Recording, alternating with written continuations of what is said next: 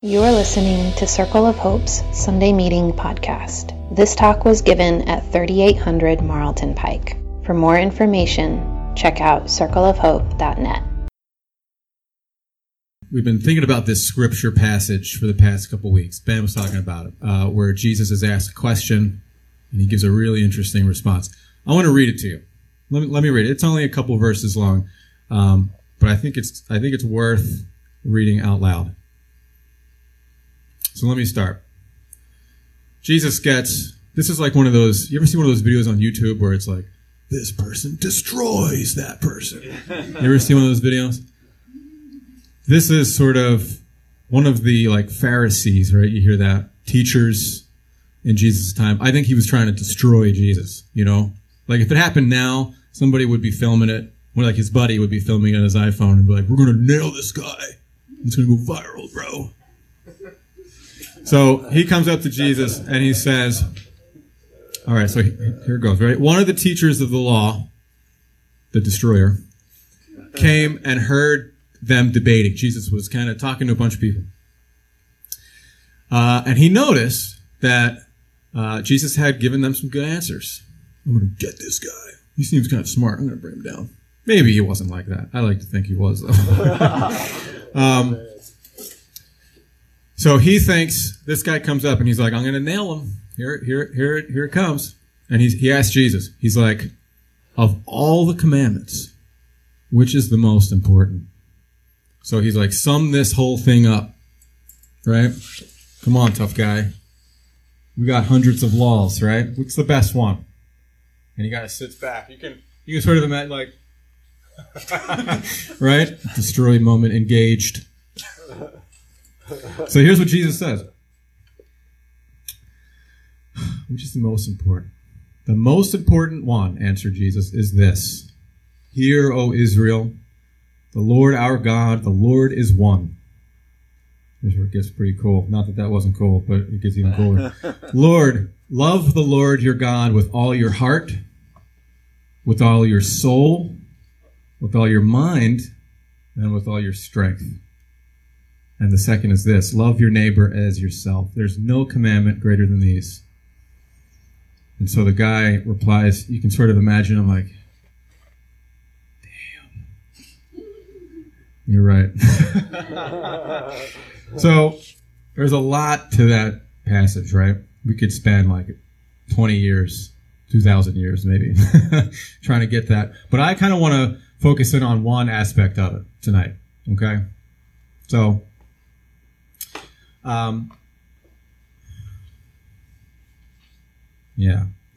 we're just going to kind of look at one part. Jesus is kind of asking us, I think, to love God with everything. He kind of hits it all, right? Like what Ben was saying. You might be like internally, okay, love your God, Pat. Okay, love your God. Just try to keep telling yourself that, reminding you, okay, God, love the God. That's the mind, and that's fine. Good place to be. Good place to start, maybe. But then he's talking about your heart and your soul. What's it mean to love something with your soul? What does that mean? So that's one of the things that we're kind of looking at over this Lent season. You heard Ben say that, Lent season. These few weeks kind of leading up to Easter. We're thinking about maybe what are some other ways other than, Frank, be a good boy and love the Lord your God all the time. And don't forget it. Not that that's not necessarily a bad place to be, but we're trying to find the bigger thing. Might be a bigger thing. This idea of letting the light in, right? So it's kind of a metaphor. But I want to tell you a story where I think that happened to me this week. Let me tell you a story. Here's my story. So I have a 2.5-year-old son. His name's Finn. He's awesome. And this week we decided to go take him to the zoo. The Philadelphia Zoo. I don't know if you've ever been there. I had never been in the Philadelphia Zoo before. I've been to the Cape May Zoo. Josh would look at me like, what? Are you kidding me? I've never been in the Philadelphia Zoo. Been to the Cape May Zoo, like the Cape May Zoo, never been to the Philly Zoo. Have you guys been to the Philly Zoo? No? Okay. Karan, you're jealous of him? You're going to get even more jealous. Wait till you hear the story. I think I need to go. You need to be here. You absolutely need to be here. So I'd never been. I wanted to go. Finn loves animals, right? He loves animals. But his favorite animal is the lion. He loves the lion. He loves them all. He does. Camel. He likes camels. He can say pterodactyl. He loves them all. But the lion, he's like, pterodactyl. It's kind of like that. But he knows. He loves animals. So we go to the zoo, right? I like animals too. And I like the zoo. And, having a 2-year-old is a great way to just let the inner kid out, right? Yeah, let's go to the zoo. Elephants. So we go to the zoo and we're seeing all kinds of cool stuff. We saw a rhino, we saw big turtles, all kinds of cool stuff. But the lion, he keeps asking, let's see lions. He keeps asking, well, we're getting there, right? We're kind of like building up to it. Jen and I are terrible parents, with that tension. Alfred Hitchcock parents. We're getting there, right? Lions, it's going to be good. And I'm like, this is like my first child and it's my first time taking him to the zoo. And he's only 2.5, but he might remember this in like his cells, and his subconscious.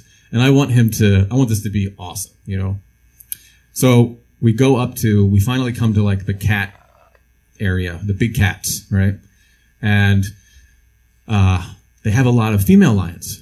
And the female lions are all hanging out and they're beautiful and majestic and wonderful. Finn loves them. He calls them the mommy lions. He loves them. Right? It's great. But he keeps asking me, where's the daddy lions? I need that. The mane. Where's the daddy lion? So we're looking for the daddy lion. We can't find him. We're thinking maybe he's out. He went to stop at McDonald's on the way or, he's out. So we're looking for daddy lion. And I'm kind of like, part of me is sort of like dying inside. No, we're going to miss the daddy lion. And I'm like asking the some of the people that are hanging around, like, where's that daddy lion at? It should be around here somewhere. So we go through the whole thing. We see some tigers. We see mountain lions. They're all wonderful, right? But we're looking for that daddy lion. We can't find him. And so we kind of resign. Okay, maybe next time, Finn. You're only 2.5. You won't remember this, right? Forget about all that cell stuff. But as we're leaving the cat, going on to kangaroos or something. I don't know all right, so you might know, the Philadelphia Zoo has these walkways that are like above you, these walkways. They're really not they're probably like up here. You're not that far away. As we're leaving the final walkway, we look up, there's Daddy Lion. Oh my gosh. But Daddy Lion's asleep. That lazy dude. He's sleeping, right? He's conked out in the walkway. There weren't many people at the zoo that day, so we got like right up on him, And I picked up Finn. I'm like, Dad, win for the win, right? Got him. Look, there's Daddy Lion. Nobody really around us. We're like, he's like right there where that spotlight is. You ever been that close to a lion? So I'm holding him and we're feeling good. Like we could see him. He kind of looks like my cat, It's cute, But then Daddy Lion wakes up. He wakes up. And we're that close, right? And I see his head. He's like, and part of me is like, whoa. He wakes up. And here's what he does. He sort of, Daddy Lion kind of wakes up like this. And he goes, looks around, and then he looks right at me. He looks down right at me. Lion, apex predator. The caveman in me is like, run, right? But in all seriousness, this is going to sound cheesy, but hang in there with me. A shockwave hit me, like whoosh. I was froze. It was a totally spiritual moment. I have kind of a bias because I love the Chronicles of Narnia. If you know that, you know Aslan, and you know Aslan is God. So I see God looked at me as I'm holding my son. And it was an intense spiritual moment. And I felt God in my heart and in my soul. And my mind was caveman. My mind was way gone. My strength, zero strength against apex predator. It was awesome. I started to cry. I turned around and look at Finn, and he's like looking at something else. I actually filmed it on my phone, and you can hear the moment where I see him, And you hear me go like, oh God. Like you hear it happen. And then it's like 30 seconds of silence and just this beautiful, wonderful God looking at me. And then you see in the video, I like turn and look at Finn. I'm like, Finn. And he's looking around at something. And I'm like, are you kidding me? Look at the lion. He's right there. I'm like chastising my son. So I think that might have been a little piece of what Jesus was talking about in that scripture, right? What do you think? But here's the thing. I think these kinds of things happen to us, or at least are available to us all the time. You know?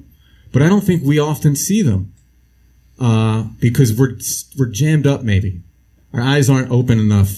Every once in a while, you know, your eyes get opened enough where you can have, it was silly. I went to the zoo and I saw a lion, you know? But it was way more than that to me in that moment.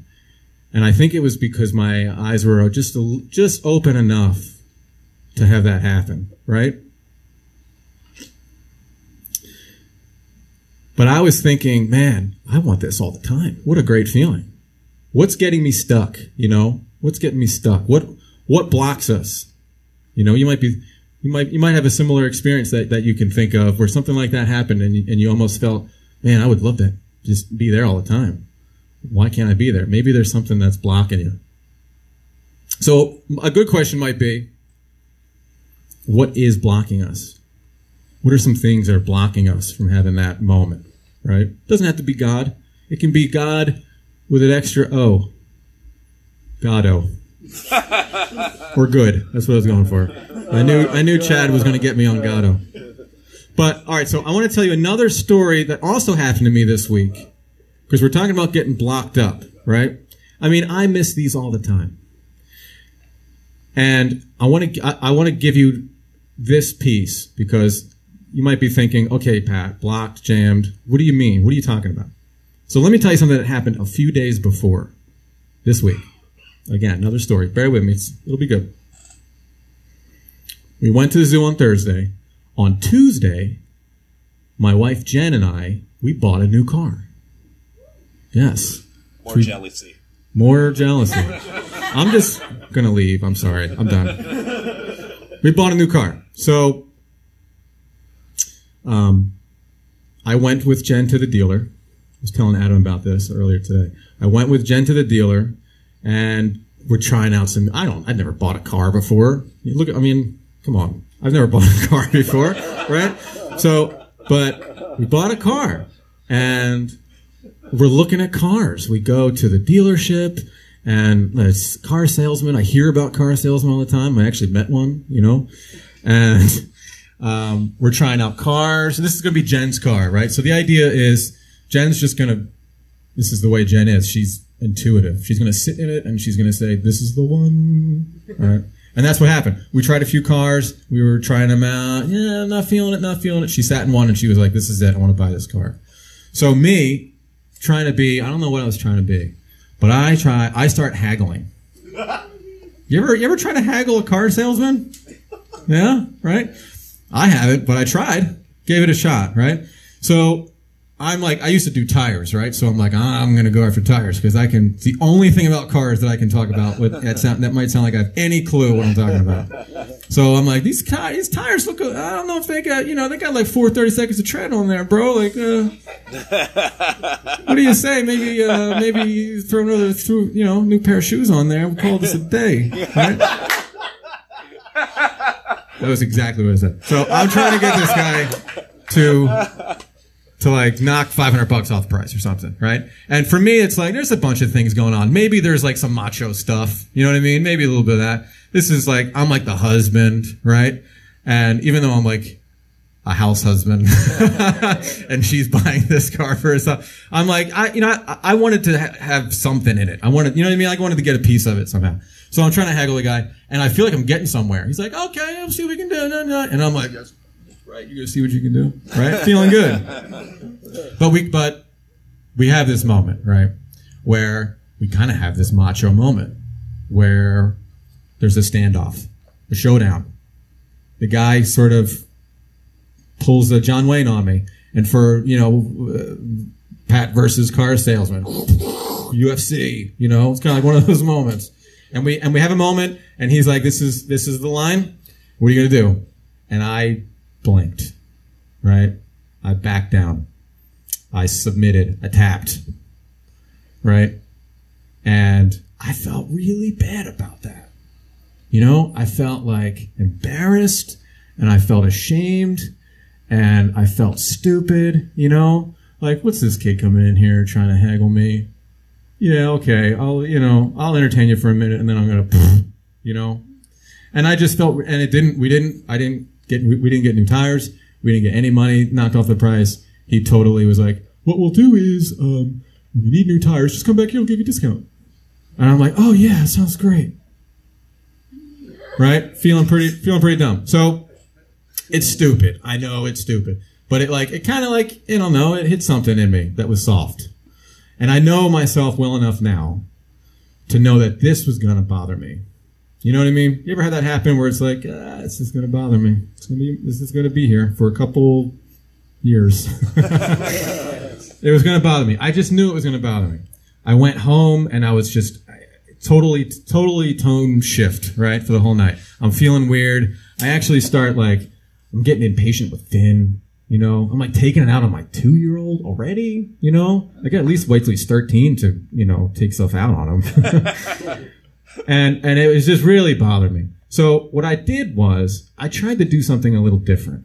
We're talking, you know, that's what we're talking about this time is something, try to break the cycle maybe, you know. Normally I would just have internalized it or tried to rationalize it, you know. Well, he's not as good on guitar as I am. You know what I mean? Something like that, right? But I did something different. So I called somebody. It was 10 o'clock at night, and I called somebody. I called Bryce. Many of you know Bryce. I called him. And I called him for 2 reasons. One, I knew he would understand what I was talking about. And he's a spiritual guy. He's a spiritual friend. I called a spiritual friend. I think that's part of it, too. And 2, he wasn't going to make me feel better about it, you know? I knew that he wasn't going to be like, it's okay, Pat. You're a good boy. He wasn't going to coddle me, you know? But he was going to understand, and I didn't want to be coddled. I just wanted to I didn't know. I was looking for something. So I talked to Ben. I talked to Bryce, and we talked on the phone for a half hour, and it was great. And he and I had a wonderful conversation, and he helped some light come in on that. You know, we just did this thing with the balloons. Maybe you thought it was cheesy, but that's what we did. You know, those silly green balloons shined in on that thing that was going to get me for weeks. You know, it's going to get me for weeks. So the reason why I'm telling you that is because what I think happened was I got unstuck for long enough to have my Aslan moment 2 days later that I think I might have missed if I hadn't done that. You know, I might have missed that. We're talking about these things. They're available to us. I think they really are. All the time, you know?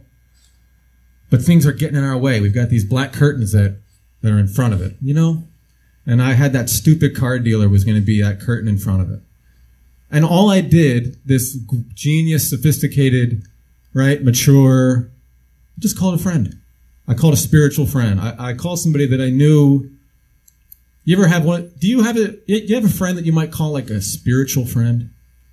You do? You know? They're like one of those people where they're like, you're just talking to them about the Phillies and within 2 minutes, God comes into it and you're like, oh, we're going to talk about Jesus? Okay. All right. That's cool. Marcus is like, yep, I know one of those too.